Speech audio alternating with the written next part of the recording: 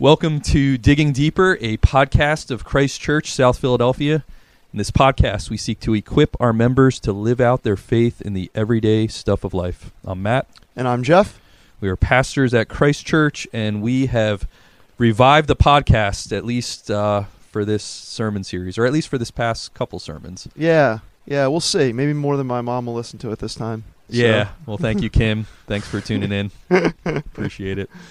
Yeah. No, we just felt like obviously there's only so much that can happen on a Sunday morning, and really grateful for how our small groups are processing the content from God's Word that we're going over. And so we want to try to answer questions, one, that we're hearing from small groups, or two, quite frankly, just stuff that I didn't have time to get into the sermon on Sunday.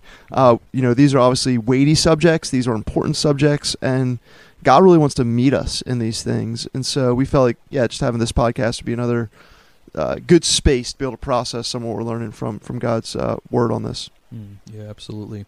Just to kind of bring us up to speed, even for those that for some reason maybe weren't able to tune in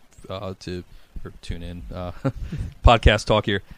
We're able to be here on Sundays for the sermon. So we had your first sermon in the series, Untwisting the Truth, on grace and truth, and we need to have both in our the way we engage our culture. And then this past week you spoke about God's purpose in sex. Yeah. Right, and just anything you can elaborate on? Well, I think the first sermon, grace and truth, not many Christians are going to have a hard time with that. I think in theory it's like, that's great. We talked about living with grace as we stand on truth. And so I think it's something that we're open to. But then when the rubber hits the road, what does that really look like? And so it's easy to talk about those things in theory, but the Bible doesn't talk about things in theory. The Bible talks about things very practically, because God wants to meet us in the details of our lives. And so that's why we're getting to these specific subjects. And I don't know if any subject is more details of our lives, intimate part of our lives, and talk about our sexual lives. And so, but God talks about this all the time, all over Scripture.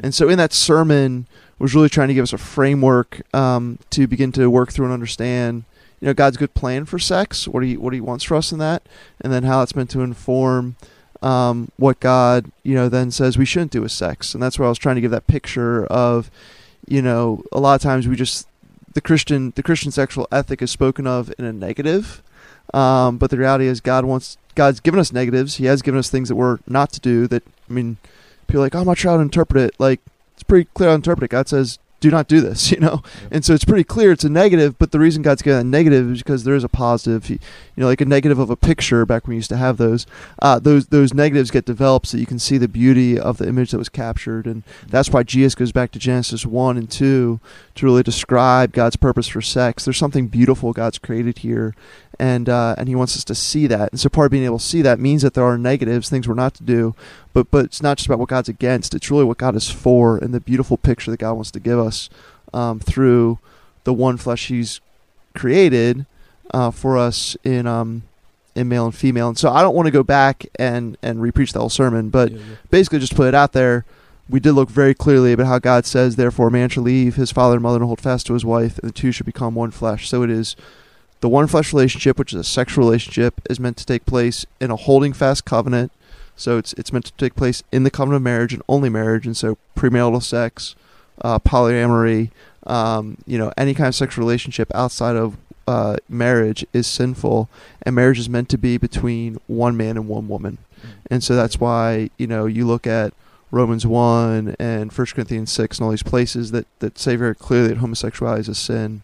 That's why, because marriage is meant to take place between one man and one woman, and sex is only meant to happen within the marriage covenant. So I'm not going to go ahead and there's a whole reason why, God does that way, why God created different genders. And I'm actually going to be preaching on gender this Sunday as well. But that's what this podcast is a response to, I guess, trying to, untwist more of that truth and talk more about some of the questions that come up with that. Yeah. And we've been doing that in our small groups too, so it's been helpful to get some questions from different small group leaders or different people in the small groups. Just, hey, can you guys talk more about this? But obviously this is a controversial subject. I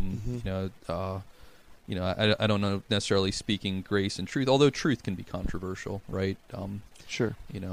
But just this recent sermon on God's purpose in sex, and I think one of the questions is just like, is it why even talk about this, right? Is this it's so controversial? Should we just kind of like even from a lot of I would say mature believers were kind of like, oh, we're going there, like why, so what was some of the thoughts behind that, and speak more on that. Yeah, well, I think one of the reasons that there is so much confusion is because we didn't speak to these things. I want to say we, I mean the American church, probably early enough. We just made a lot of cultural assumptions that I think were unhelpful, and we need to be more biblically informed than culturally informed. And so I think it's important to speak to what the Bible says about the culture that we live in, and I think it's most important to speak about what the Bible says about the places where our culture is most clearly kicking back against what the Bible says. There's this great quote, and I'm going to paraphrase it, from Martin Luther, who talked about where the culture is most clearly going against what God's word says. That is where you need to be most clear about what God's word says. Like that's where the heat is, yep. And so you can retreat, but in doing so, you're really denying Christ. And so, if Jesus isn't big enough to handle these hard things, then what kind of Jesus are we following?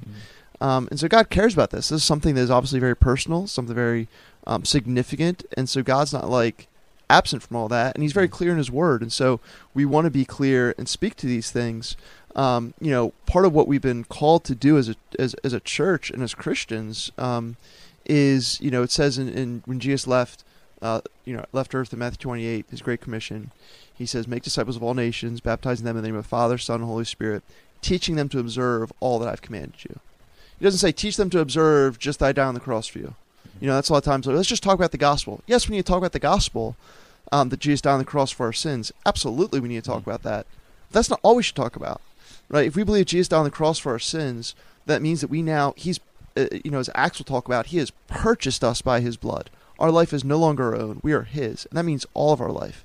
And so, a Christian, we don't just believe Jesus died on the cross for my sins. We believe that through that death, his death purchases us and makes a claim on every aspect of us. And so we now need to observe what he says in everything that he commands. And we're meant to teach that. It's not just for me, right? We're commanded to teach that. And so God left us behind on earth. The reason that we're not in heaven right now, worshiping him in glory, is because he has a mission for us here. And his mission is not just to make the gospel known, but to make all of what God says known. If we're not speaking to these things, we're not fulfilling the Great Commission. We're failing what God's given us to do. And I think the last thing I would say is, and I got into this in one of the sermons, but I think Psalm 16, many are the sorrows of those who run after other gods, but at your right hands are pleasures forevermore. Like, if people are worshiping the false gods of sex and gender identity and just all these things we're going to get into, they're compounding their sorrows. This is a hurting world, and it's not oppressive to someone. It's not regressive to say you shouldn't hurt yourself. It's actually feeling someone's pain, feeling someone's angst, feeling their inner turmoil, and coming and saying, you know what? In Christ there are pleasures forevermore. God says, I've set out before you in Deuteronomy, I've set before you life and death. Choose life. And that's what God wants for us. His righteous path is not oppressive. It's for our good. There's life at his right hand. And so that's why we want to talk with these things, because we love people. We should want them to experience life. I hope people love me enough about that. Like, I got stuff going on in my life, and I hope that people aren't like, oh, I'm going to talk to Jeff about all the things good he's doing, but I'm not going to talk about anything controversial or hard. No, I need you to speak into the places where I need to speak into my life most are the places where I'm feeling most tempted to sin. That's why I need someone watching my back and pushing me to follow Christ. And so we just want to do the same with all of us, So that's why we talk about these things. We talk about these things because Jesus has told us to, and Jesus has told us to because he loves us and he wants what's best for us, and he knows that life is found in following his word. Amen. That's great. Yeah, it's one of the conversations we had in our small group was, hey, people are going to kind of do what they're going to do, but I just love what you're pointing out. It's like, no, God's grace is stronger. God's grace abounds. God can change lives, and although it can, it's an act of love, even if it is, controversial or to share the truth and seek to lead people to that. So yeah, really appreciate that perspective. Yeah, absolutely. Yeah. Well, question for you.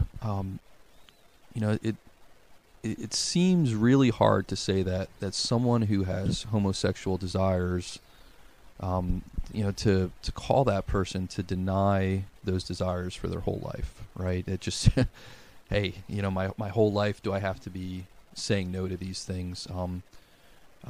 Why would a loving God want that from them? That's I think something people can struggle with is just that seems really long and can you speak into that? Yeah. Well, I think one begin just by validating that is hard, denying that part of yourself is hard, for sure. So I wouldn't want to say that or act like that's easy. But, I was really provoked by a sermon I heard from a guy named Sam Albury, who's super helpful on this topic. He's someone who feels the temptation towards same-sex attraction, but is embracing God's call on his life to say no to that sin. And one of the things he says is people say all the time, oh, it must be so hard for you to deny yourself. And he's like, that's how Jesus defined what being a Christian is. Jesus said, take up your cross and follow me. Deny yourself, take up your cross and follow me. That's what it means to be a Christian. A lot of times, Christians talk about taking up our cross. Oh, just my cross I have to bear sitting in traffic. Just my cross I have to bear. The hardships in your life are not the crosses you have to bear. What did it mean for Jesus to take up, his cross? It meant that he went to go die. And so being a Christian means that you're dying. It means that you're dying to yourself. It means that you are saying that my life is not going to be defined by my desires. My life is going to be defined by Christ, and he's going to be my great desire. Following him, is worth everything to me. I think about Jesus said, the kingdom of God is like the man who found a field and there was a great pearl in it, right? And he sold everything he had so he could have that pearl of greatest price. Christ is the pearl of greatest price, but that means that we're going to have to sell things off. There is a cost to following Jesus, and he never made that unclear. When he calls disciples, he said, whoever's not willing to leave father and mother for me is not worthy of me. And that wasn't figurative. It was literally these guys had to leave behind their parents to go follow Jesus. And so, but he was worth it. He's worth everything. Yep. And so I think what Sam Albury says is man, if you're feeling compassion for me, I don't know what kind of Christianity you're having, because if your Christian life isn't hard for you, then I don't think you're doing it right. Yep. And so while we do want to be sympathetic to how hard that might be for someone to experience same-sex attraction, to be able to deny that, the reality is I need to be denying my sinful desires in a variety of ways. I need to be denying my sinful desire of comfort and not being willing to take risks. And, I need to my sinful desire for material things, my sinful heterosexual lust that I can experience. There are so many things about us that we need to be denying all the time. And so I'm not saying we shouldn't be sympathetic. I think we should, but we don't want to misdefine Christianity, that Christianity is just here to give you your best life now. It's to give you your best life in Christ, which is your best life for eternity.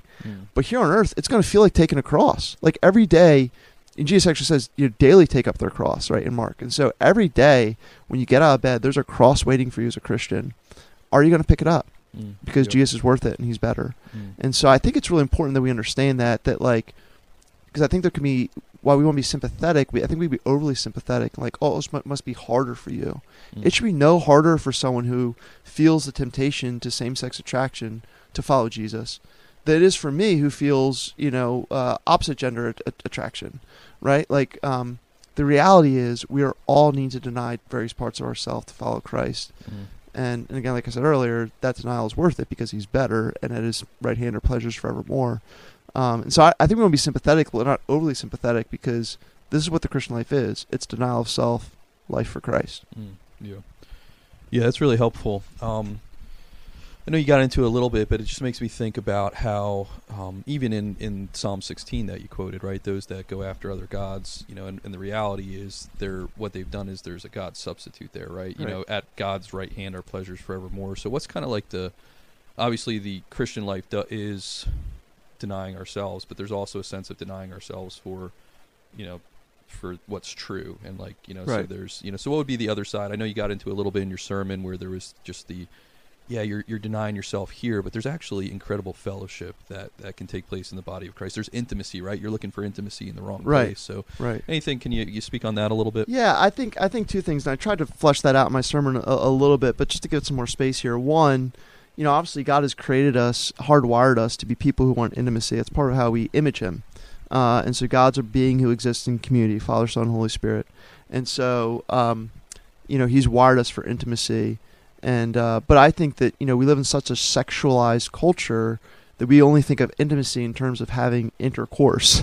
But no, we actually, and you look at this in Scripture, like, there can be deep love between people of the same gender. And, like, we look back in that, you know, in our 21st century Western eyes, be like, oh, you know, they must have been gay, right? And so when David tells Jonathan, your love for me was better than any woman's, it's like, oh, well, David and Jonathan were obviously gay. The guy's like, well, no, the Bible doesn't say that. The Bible actually prohibits that. And the Bible has no problem calling David out for his sin, because he does get corrected for his sexual sin of adultery. And so I don't think the Bible's trying to whitewash anything about David. But it's a genuine experience that with Jonathan, there was just this sweetness and depth of friendship and relationship. And we have to get back to being able to do that, and that not be something that's gay, that being something that's really good. And just have a deep bond of friendship.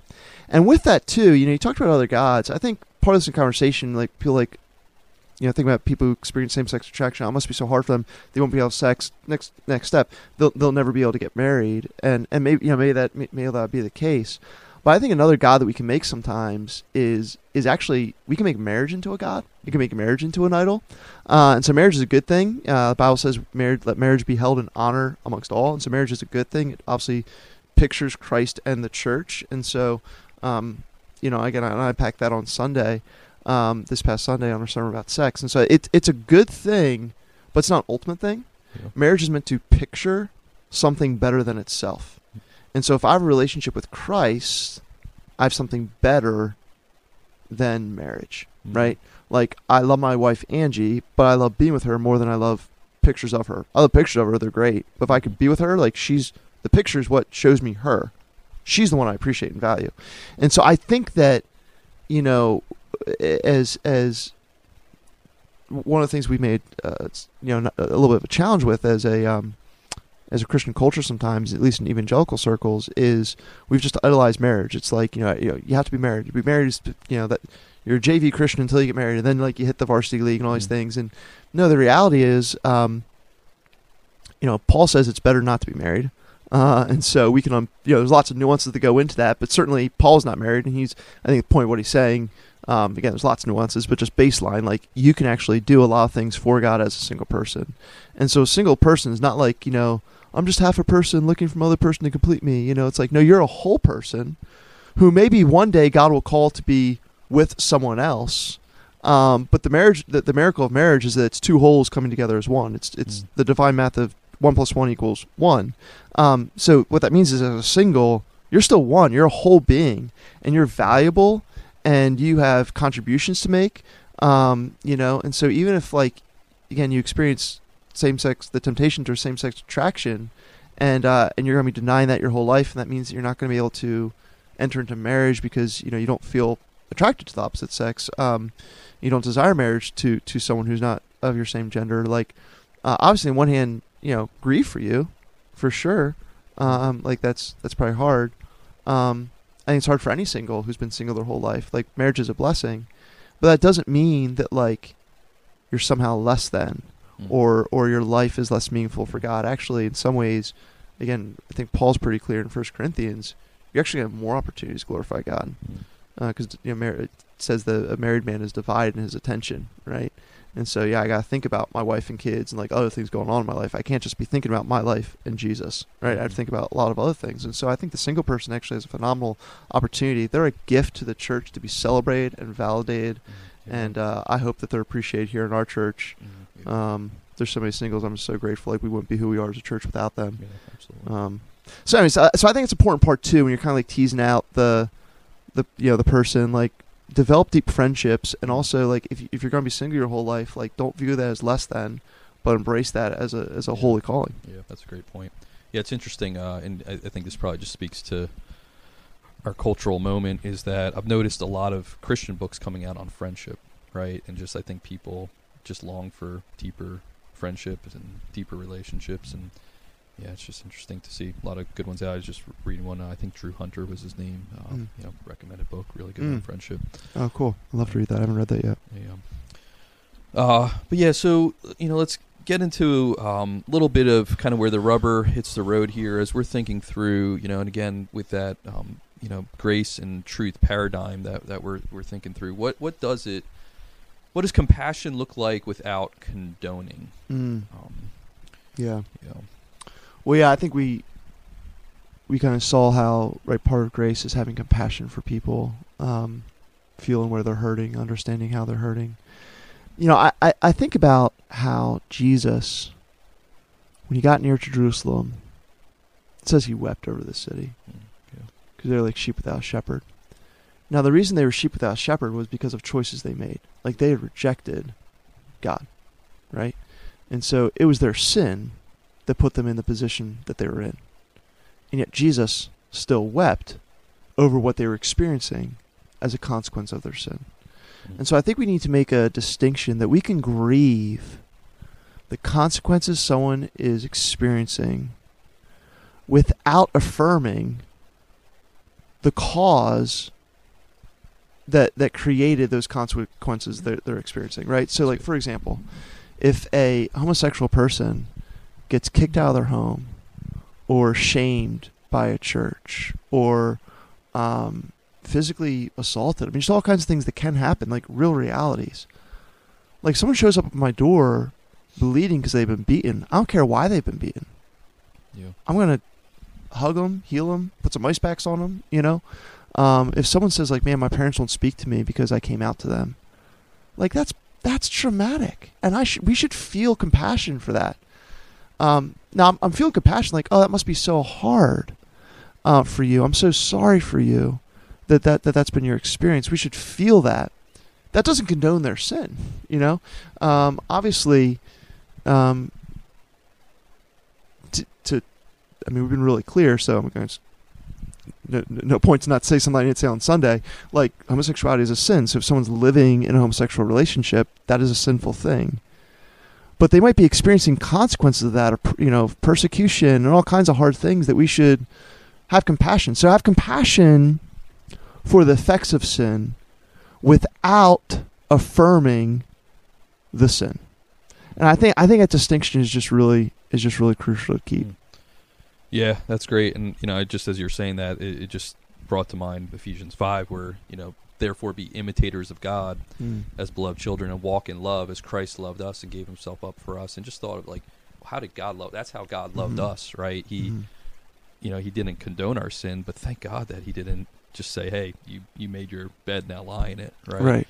But he came and he gave us mercy, and he welcomed us to himself. And yeah, just a beautiful picture of that. Yeah. So if I have a friend who's in a homosexual relationship and they're talking about how hard it has been for all the things that they're experiencing, I can enter into that compassionately and be like, I'm so sorry for that, right? I am sorry for that. Mm-hmm.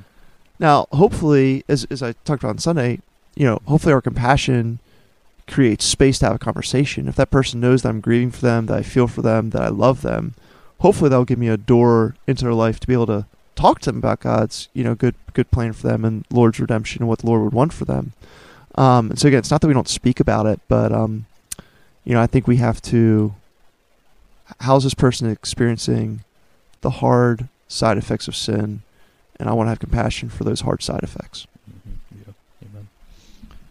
Yeah. As you're saying that, one of the, I think just in this cultural moment we live in, and kind of this, cancel culture, I know there's a lot of Christians who get a little worried because, hey, I want to love this person. I do love them. But, what if I engage with grace and truth, but despite my best efforts to love this person and to deal gracefully, it's somehow, once I bring in any element of truth, it's viewed as hateful and intolerant.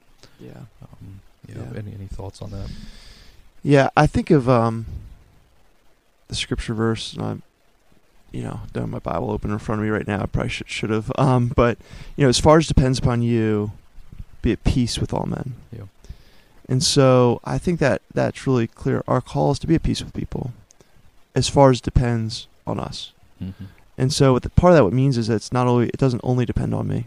Yeah. We can't control people's responses, and despite our best efforts, people might not respond to that in a way that understands we really love them. And so we could love someone genuinely and really be trying to do our best to communicate love to them, and they might still think that we're unloving, which I know is like the worst thing that we can hear in our culture. Like, oh, you're judging me. I'm not trying to judge you at all, but you're judging, you just get labeled and you just get canceled, and that can be the worst thing. But I think it's just the reality that we can't control people's responses. And I think about Christ, like, he was known as a friend of sinners, and so people wanted to be near him. Sinners obviously knew that he loved them. They didn't feel judged by him, but welcomed. And so Jesus was a friend of sinners. He was also killed by sinners. Yep. And so, people responded differently to the love of Jesus. And I'm pretty sure we can say that Jesus loved people perfectly. And so I think we see there is that, okay, here's an example of someone who loves perfectly, and the results are mixed. Mm. And so we should expect the results to be mixed. And my responsibility is not to control people's perceptions of me, because I can't. My responsibility is to love people from a pure and genuine heart, for this is what pleases God. Mm. And so really, I think one of the best ways we can kind of think through this is go back to the sermon series we just did on, love in 1 Corinthians 13, and try to apply that as best you can by the Holy Spirit's power. And at the end of the day, that's all you can be responsible to do. That's good. Yeah, even as you're saying that, it makes me think that there's a place where to not speak the truth. And this is something hard for us, right? Because I don't know if we always get this right as Christians, where I think maybe a lot of times we can tend to jump the gun, or not, let the relationship build, but where to not speak truth is actually unloving. Right. Right. Absolutely. Yeah. To affirm someone in an untruth is not kind. There's all kinds of examples for this, right? Like, I hope my doctor speaks the truth to me. Mm-hmm. I hope he doesn't meet me where I'm at. Mm. I hope he gives me the medicine I need to get better. Yeah. And so I think part of why we struggle with this is, honestly, we don't agree with God that sin is sinful. Mm-hmm. We don't agree with God that sin is harmful. Mm-hmm. And so we don't love people as much as God loves people. Mm-hmm. Because God loves people enough to tell us about the things that harm us.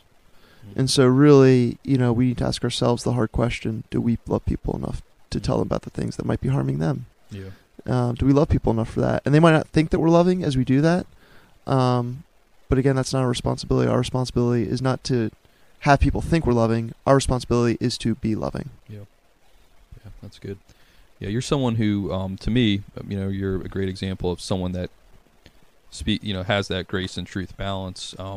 Any thoughts? You may have gone into this in the sermon, and I know one of our questions for small group, but depending on what got discussed in your particular small group, just how do you know when it's like the right time to speak truth, right?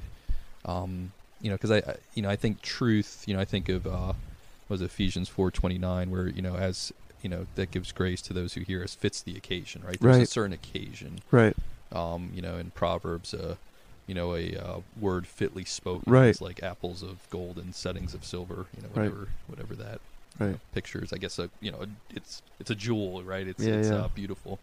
But how do you know when you've kind of get that balance? I think we all can either gravitate towards either we're overly gracious or overly truthful, and just when is that occasion right? What are some maybe markers, or how would you think through when's a good time in the friendships you've had with people that struggle in this way, who you may not be Christians even? How do you where do you go? Well, I appreciate your encouragement. I don't feel like I do this perfectly, for sure, so just to be clear on that. But I think the scripture that comes to mind as I try to think about this is, be quick to listen and slow to speak. It doesn't say be quick to listen and don't speak, but be quick to listen and slow to speak. And so I think part of listening is, have I really heard and understand this person's story? Which doesn't usually take place in one conversation. It takes place in building a relationship. And so, have I really understood them? Have I felt like I've listened to them? Yeah. And once I then I think I'll be able to speak to them once I feel like I've listened to them. But I want to make sure that they feel like I'm listening to them. And then also, even as I'm speaking to them, I want them to feel like I'm listening to them. So it's not like, hey, I've listened to you, boom, now my turn. It's the conversation, right? It's the back and forth. Yeah. It's the, what do you think about that? Just try and draw people out. I mean, the more information we can get from someone, the more we can understand what's going inside their head, what's going inside their heart, the more we can draw that out, the more we're going to be able to better serve them with the truth of God. Again, I think about a doctor, right? The more a doctor can know about someone's symptoms, the better a patient is at describing it, the more blood work they can get. Like, the more information a doctor has, the better their treatment is going to be. Mm. And so I think that's just for us is like, man, am I taking time to get to know this person's symptoms? Am I taking time to get to know what's really going on in their heart? Because let's be honest too, like when we're talking about this stuff, like, someone's talking about homosexuality, that's not the only thing in their life going on. Yeah. Right? And so, what's the sin behind the sin? What's the longing, right? All sin comes from a desire to find something in something else that we don't think we can find in God. Yeah. Right? Mm-hmm. All sin is, Genesis chapter 3, it's doubting, right? The Satan, did God really say? Is God really good? Like, oh, maybe God isn't good. Maybe there's something that's better. That's the root of all sin. That can show an expression in all kinds of things. And so I want to ultimately get at that root and what's going on. It may not necessarily even focus on the fruit, but like what's going on on the root issue. I had a friend, and he's actually shared about this publicly, so I think I could share it on here. Although we haven't talked for a bit, just fallen out of touch. But if he's listening to this, I love you, buddy. You know who you are. He was someone who battled with addictions. Back when I worked selling copiers, and I remember he was just really really struggling with. He was like, man, if I come to Jesus and I don't get sober, I'm just gonna have to kill myself because I've tried everything at that point. And my point is like, man, like addiction isn't your biggest issue. You might have. That is a life and death issue. I'm not trying to negate that issue. We obviously have a ministry that helps reach people with addiction, so we're not trying to say it's not an important issue. It certainly is. But I'm like, bro, that's just the fruit of your life of a deeper issue going on. Yeah. Sober people, there's a lot of sober people going to hell, is what I told him. There's a lot of sober people going to hell, and so you really got to think about what's the sin behind that sin. Yeah, addiction's a sin. But what's the sin behind the sin? You get sober, but like there's so many other things going on in your life, so many other ways that you are ruled by yourself instead of wanting to be submitted to God. And that's what you need to come to grips with, right? And so, but I could have that conversation with him because we've been friends, relationship. So that's just some general thoughts. As far as like exactly when, I mean, I think you have to be led by the Spirit. Yeah. I think of how often Paul asked for prayers. He said, pray for me that the door might be open for me, that I might declare the gospel boldly. And so even the great, bold Apostle Paul didn't say, just pray for boldness. Mm-hmm. He said, pray for opportunities. Yeah. And so I think we have to wait for the opportunity. Yeah. And, if it's a lot easier to walk in through an open door than it is to try to bash down a door. Yeah.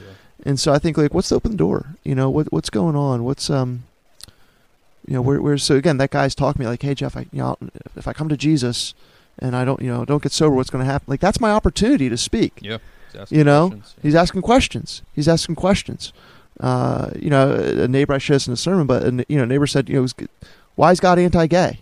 Yeah. Guess what? That's an opportunity, right there, to talk about the truth of Christ. And so I think God gives us opportunities. And so, what I think Paul's teaching us to pray for is to look for the opportunities God's given us and to ask God for the courage to walk through those open doors he's given us. But don't go banging down doors, because that's how you just create a whole big mess and isn't helpful to anyone. Yeah. No, that's super helpful. I've appreciated how you've pointed out that.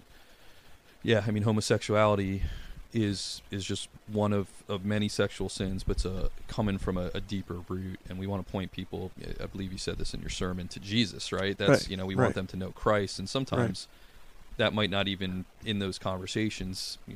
Who knows if homosexuality at that time even gets brought up? But it's we're pointing people to the Lord. I appreciate that, and then also just the thought of even hearing you talk about your friend. Seems like there's the bridge built between you can hold a little bit of weight on it, right? That's a good analogy. He knows you love him, right? And you're also seeing there's, as you're being spirit led, you're seeing that door open up and saying like, hey, let's go deeper here. Right. So yeah, for sure. Yeah. That's helpful. Another question, that some have asked or wrestled with is just are homosexual desires sinful or just the practice? Yeah. Yeah, and I think this often comes from someone who's feeling attracted in a certain way, and they're like, man, what does this say about me? That I feel attracted in this way, and I appreciate and feel the angst that often comes behind that question. I think it's really important for us to draw a distinction between temptation and desire. So, there are certain things that because we live in a fallen world, there are certain temptations that we can experience just a result of, generally speaking, living in a fallen world, right? So, like, we live in a fallen. I have Crohn's disease because we live in a fallen world, right? I don't have Crohn's disease because I sinned, and God's judged me with it. I was born with Crohn's disease because we live in a fallen world, right? Yeah. I think some people are, could be born with certain temptations, certain proclivities to be tempted in certain ways, that just come as a result of living in a fallen world. It's very clear in alcoholism, right? So, the genetic markers for alcoholism, and so those people, who have those things, they're probably going to be tempted their whole lives to be an alcoholic, right? They're going to be tempted that way. But that temptation is different than desire. Someone's like, oh man, I really want to drink. I really want, like, they're cultivating, they're thinking about, they're fantasizing about. Maybe they're not going out and getting drunk, but they're desiring it. I do think that the desire, I think Jesus is pretty clear that sin is not just external behavior, but sin does come from our hearts, right? And so that was his whole critique of the Pharisees in Mark chapter 7, where he's like, you whitewash tombs, like you're taking care of the outward stuff, but you're not dealing with your inward stuff. Out of the heart comes, and he actually says, out of the heart comes sexual immorality. And so the desire for sexual immorality, however it might be expressed, is a sinful desire. So if I desired to commit adultery, even if I don't act on that desire in and of itself is sinful, right? And so I do think we need to recognize that desires can be sinful, but I think we need to draw a distinction between temptation and desire. Mm-hmm. So, we can all be tempted in various ways, but if I'm like denying that temptation and fleeing that temptation, not desiring that temptation, but trying to run the other way from that temptation, then I think I'm honoring God. I think I'm honoring the Lord. I think I'm trying to live faithfully for Christ within the fallen world that we have to navigate. And so I think it's crucial to understand that we can't always control how we are tempted, but we're responsible to God for what we do with that temptation. And so, am I going to dwell on it? And if I start to dwell on it and that temptation turns into desire, well, now I'm on the road of James 1, right? Desire leads to sin, sin leads to death, right? And so we want to get off that train. We want to cut it off at the temptation part. That's why it says flee temptation. Yeah. It doesn't say don't have temptation. It says flee temptation. Yeah. So you would, just to help give some clarity, the proclivity to a certain sin, you would put in the category such as homosexual desire or homosexual. You would say that's temptation, right? I would say, yeah, you're feeling tempted towards that. Now, I want to be careful because I talked about alcoholism and the genetic markers. I'm not trying to say there's genetic markers for homosexuality. Yeah. That actually, there's a lot of scientific, and I tried to, I've done a fair amount of reading on these things, and opinions are split all over the place. So I'm not trying to say something more than we know scientifically right now. That was just an example, but yeah, no, I think the proclivity is what I'm tempted to. This is where, like, just because of whether it's nature or nurture, just my makeup, whatever made that up. I'm drawn to this. I'm drawn to this type of thing. Yeah. Right? So some people might be really drawn to gambling. Other people might be really drawn to getting drunk, just to use two different kinds of addictions, right? And the person who gambles might never be tempted to get drunk. The person who's drunk might never be tempted to get gambled, right? But they're both drawn in a certain way for whatever reason, right? For some reason, they like the dopamine rush that gives them, right? You can get dopamine in a variety of ways. For some reason, there's something that draws them in that. And so I do think that we can't control how we're drawn, but we can control what we're doing about that drawing. And so again, that's why I think desire is a positive. Like I desire the Eagles to win a Super Bowl, right? Like there's things it means I want it. You're thinking on I'm thinking on it, and I want it. I want it. You want, right? I want it. I think desire means desire is a want. And so it's want without the divided heart type want, right? Right. Like it's not like a want that I'm fighting. You're saying, right? Like, I want this. Right. Yeah. Okay. Right. And so that's why I think that it's sinful to want sinful things, but it's not sinful to be tempted by sin. That's just a reality of living in a fallen world. Yeah, that's helpful. That's a helpful distinction. See what else we got on here. How are we doing on time? I'm not overly worried about time, just because I think we gotta flesh this stuff out. Yeah, I know this is going a little bit longer than we typically do, but we can put some even like markers on this or whatever. Yeah, that's helpful. People can find stuff. All right.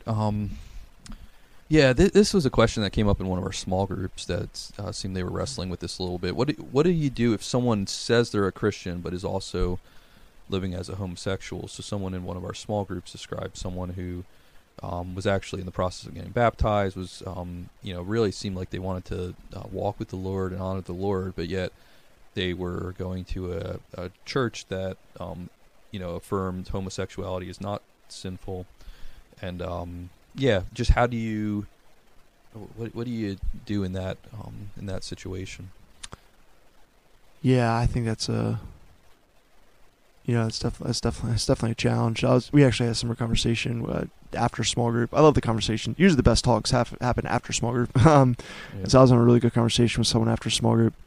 Conversation small group was really good too. I'm not trying to downplay that, but and this person was asking a similar thing. They have a lot of friends who would say they're Christians and love Christ, and yet are living in all kinds of sexual morality. And I think it begins with asking them a lot of questions. And so, what do you think it means to follow Jesus?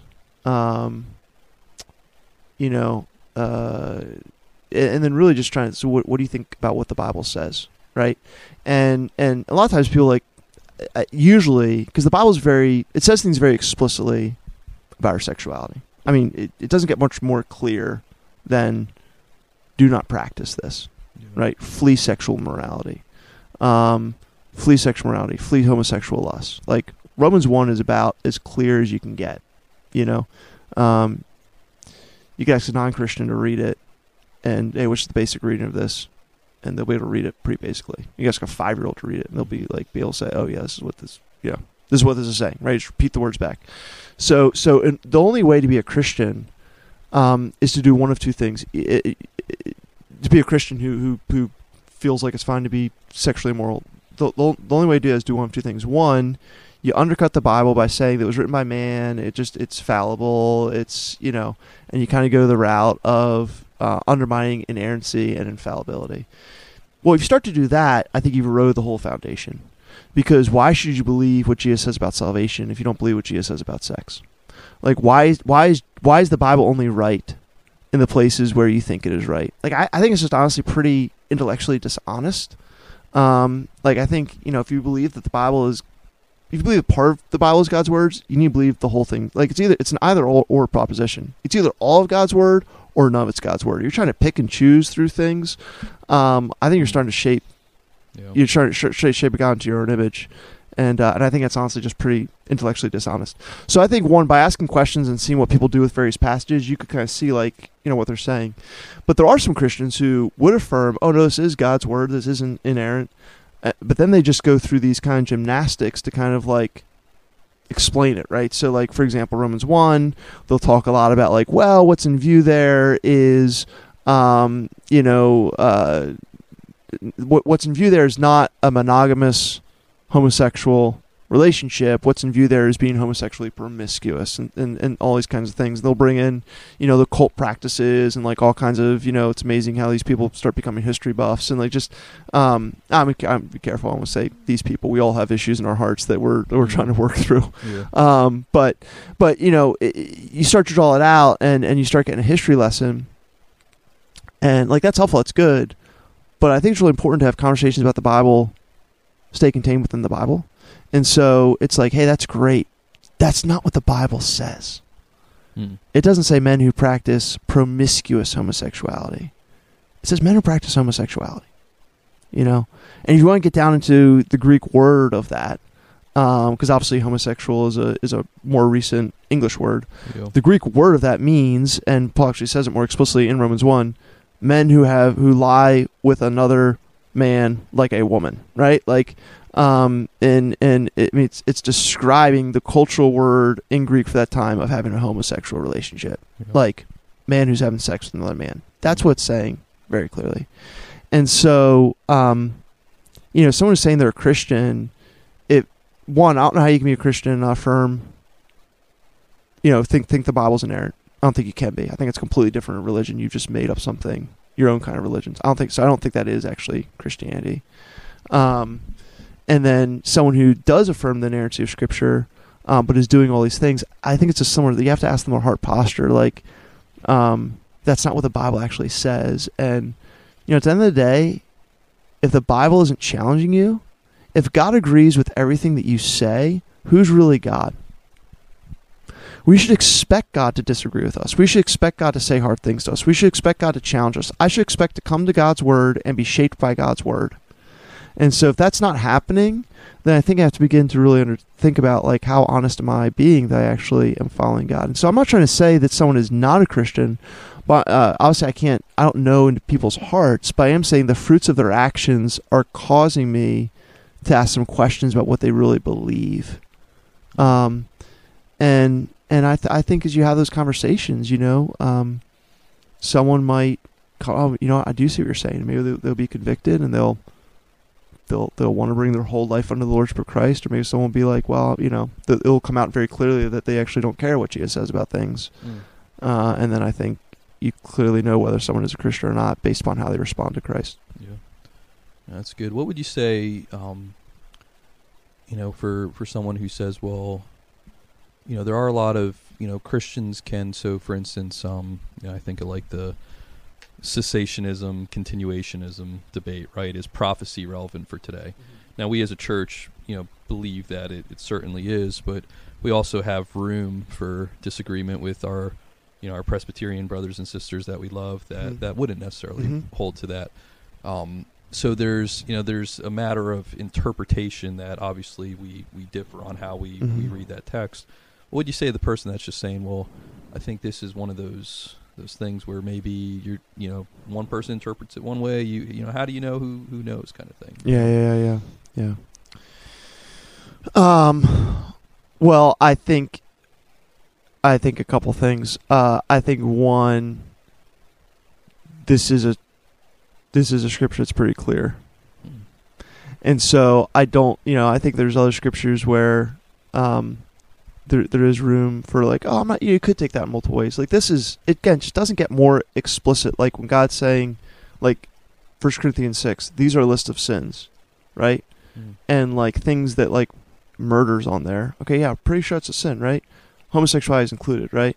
And so are other things, right? I actually love to go to Romans 1 because it talks about being disobedient to parents. I love bringing that one up at youth conferences and be like, all you people are judging, other people for all their sin, but like, who here has been perfectly obedient to their parent? We're all sinners, right?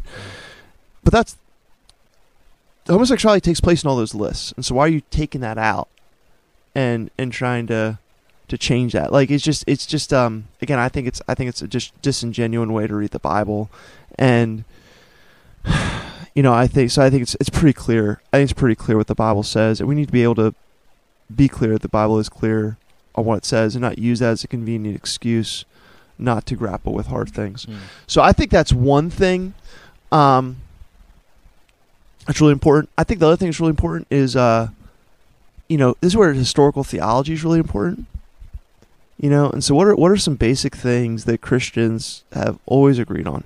The definition of marriage and sex is one of them, right? And when I say historical Christianity, I'm not saying traditional Christianity, because I think when you understand Christianity is at its roots non-traditional. Like everything Jesus said, this is one of the things I talked about last week. Everything Jesus said about marriage and sex was completely controversial in his day. So it wasn't like he was just selling out to his culture and just affirming what everyone else already, but like he was dropping a radical bomb. Christianity is radical. In many ways, if I could co-opt this term, it's progressive in that it goes against completely the cultural norm of its time, right? And so Christianity is anything but traditional. But now we've lived for 2,000 years. It is historic. And I think it's this is something where, again, across denominations we believe that God is one and three. We believe that salvation is found in Christ alone. We believe that the Bible is inerrant, right? Like and up until the last, let's be honest, maybe 20 years, maybe even less than that, we've agreed on what it means, our anthropology, what it means to be a man and what it means to be a woman. Right? We've agreed on that. And all of a sudden that's being changed. And so I think you're in dangerous ground when all of a sudden something that's been so clear for so long, you say isn't clear. And I know people love to bring up being on the wrong side of history and all that stuff. I'll be honest, I don't buy that narrative. I just don't buy that narrative because, have so-called Christians done bad things that were on the wrong side of history? I think by Christians who did horrific things with supporting racism, or even to this day supporting systemic racism in various ways. And the way, I think it's just horrible what people do in quote unquote the name of Christianity. But also, it was Christians that were in the forefront. Like Martin Luther King Jr. is using Christian arguments to argue for civil rights. William Wilberforce is using Christian arguments to argue for, the end of slavery. Like, and that was true in Jesus's day. Like, you start looking, you want to start talking about historical context. Like, who are a lot of the church was made up of women and vulnerable, oppressed people groups. Mm-hmm. And I think, like, because why? Because the Bible starts with you're made in the image of God, and you're so loved by God they died on the cross for you. Like, that's a very person affirming message. Mm-hmm. And so I just don't buy the like, well, you're only saying that marriage between a man and woman because we're on the wrong side of history, and just that narrative that comes. It's like, no, every human right can be traced back to Christians being on the right side of history. Mm. And again, I'm not trying to say we haven't made mistakes. Yeah. How about I'm just kind of hearing people kind of give what about the people that said endorse slavery because they said they found it in the Bible, right? So that can be like the but it's like, look at, did they really? Yeah. Did they really? No. No.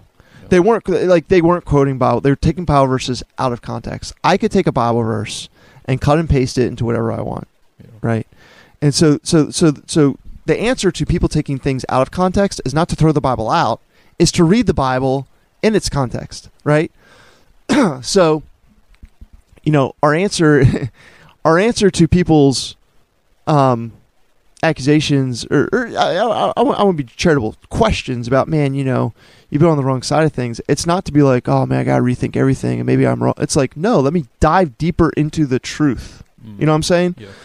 So, people that would use, I was having a debate with someone who, had to identify as a Christian and walked away, and they were trying to undermine the Bible and talk about, like, well, the Bible endorses slavery, and they're, quoting the verses in Ephesians 5 about that. And I'm like, man, let's just talk about this. And, like, I describe what that word slavery means in that context, in that time, and what God was saying about it. And they're like, oh, okay. Like, there's no comeback, right? So, like, it's just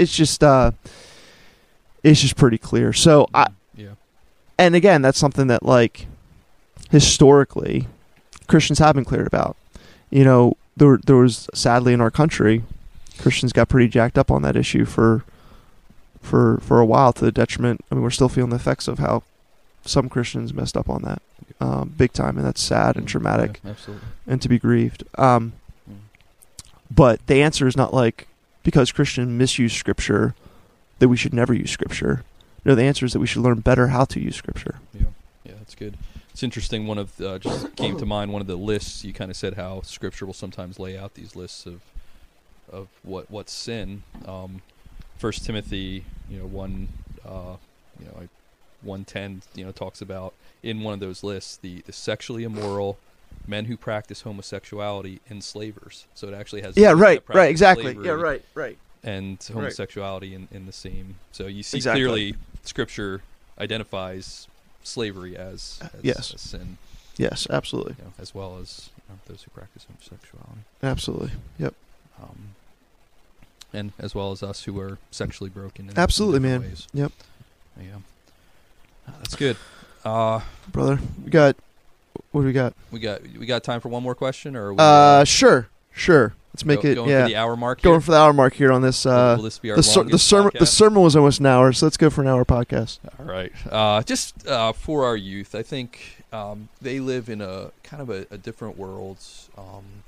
And, I think of just how and probably I don't know if any of our youth are tuning in to listen to a podcast, but so I think it falls on parents and those that are shaping our youth. But how do you help them with this? Because I can imagine this can be a little bit of a potential stumbling block, right? Because we're saying that certain things are not glorifying to God and are sinful, and yet this is their friends, right? This is their friends would identify in this way. Maybe obviously they could be struggling in this way too. But how do you where this is kind of the world you live in? It almost can seem like I was driving my daughter to a basketball game yesterday in the city, and I saw banners hanging up outside of school, with it said "Love is love," it was one of the banners, and kind of went through, and yeah, that's true. Obviously, love is love, but I know you mean something more than that, right? By definition, love is love, but there's a different meaning behind it. But how would you speak to just helping our kids in this world they live in, helping them to know Christ, to love others, yet how do they live, or how do we help our kids live for the Lord? Yeah, where this is just so in their face, I guess. Yeah. Let me start with talking to parents. One, I think this is why you need to have a conversation with your children about sex at a very young age. Because if you're not framing the conversation for them, you're letting the culture frame the conversation for them. They will be influenced. The only question is, who will they be influenced by? And so, for us, just put out there, from a very early age, we're using anatomically correct words, right? So, we're talking with our 2-year-olds about their vaginas and penises, right? Because we just want to begin to create categories. There's also actually a lot of research that shows that kids that can articulate correct anatomy are actually better protected against sexual predators because they can describe what's happening to them. So there was multiple reasons for us doing that. But one of it is we just want to start having a conversation, and then we want to start talking about what this is, and we obviously start talking with God, how God created us. And I'm not saying we did this at 3, but I think by 7, by 8, you need to really start thinking about these conversations. You need to know where your kid's at. I'd say if your kid goes to public school, definitely let me be careful. There's freedom here, but I would strongly suggest by 7. Because they're going to be having these conversations, and they're going to be seeing things, in different contexts. And so, I think just you starting to have that conversation, so you can frame it for them from a biblical perspective and showing God's good heart. One, who is God? What, how has God created us? And that's good. And then 2, so that they know they can continue to have conversations. You want your kids to be able to talk to you about anything, and to be able to come to you and talk to you about anything. And so you model that at a very young age by showing there's no topic, in some ways by normalizing conversations, right? I don't want my kids to feel like it's awkward to talk to me about sex. I want them to feel like it's just as normal as if they're talking about anything else having to do with their lives they have questions about or whatever. So, and it's not just people that, you're going to have to talk. I don't think you should have a talk with your kids. I think you should have multiple ongoing conversations, right? And so, you need to have a talk where you talk about the birds and beads, but then that should hopefully just set the foundation for all of it. So parents, talk to your kids young, start bringing these conversations up, talking them through things. We've suggested some resources on our blog and things like that you can use to engage kids on this, that I would recognize that to you. So that's one thing. I think another thing for parents is you practice being quick to listen and slow to speak. And so not that you, again, don't try to speak the truth to your children. Obviously, you're called by God to do that. But in many ways, they are on the front lines of this. You know what I'm saying? Like I know people who are, who experience same-sex attraction. But if you're a 15-year-old, I mean, probably it's kind of the in vogue thing to be right now, non-gender conforming and bi is like every kid, right? Every influence on TikTok is like, this is the world they're in. And so just listen to them, draw them out, understand how they're feeling. This isn't an issue to them. Yeah. These are their friends. Mm-hmm. And so really what you're talking about is how do you care and love your friends? What does that look like? And so I think just help them to be able to talk to you and try to listen to them and care for them. And then, as you're growing your understanding of the Bible, which I hope, every parent is a teacher, which means every parent should be a learner. And so you should regularly be listening to, obviously, being shaped by your local church, but hopefully reading on this topic. Like if you're a parent, you need to read the resources I recommended. Like, you need to. And so, you need to be a learner in order to be a teacher, and you are called to be a teacher to your kids.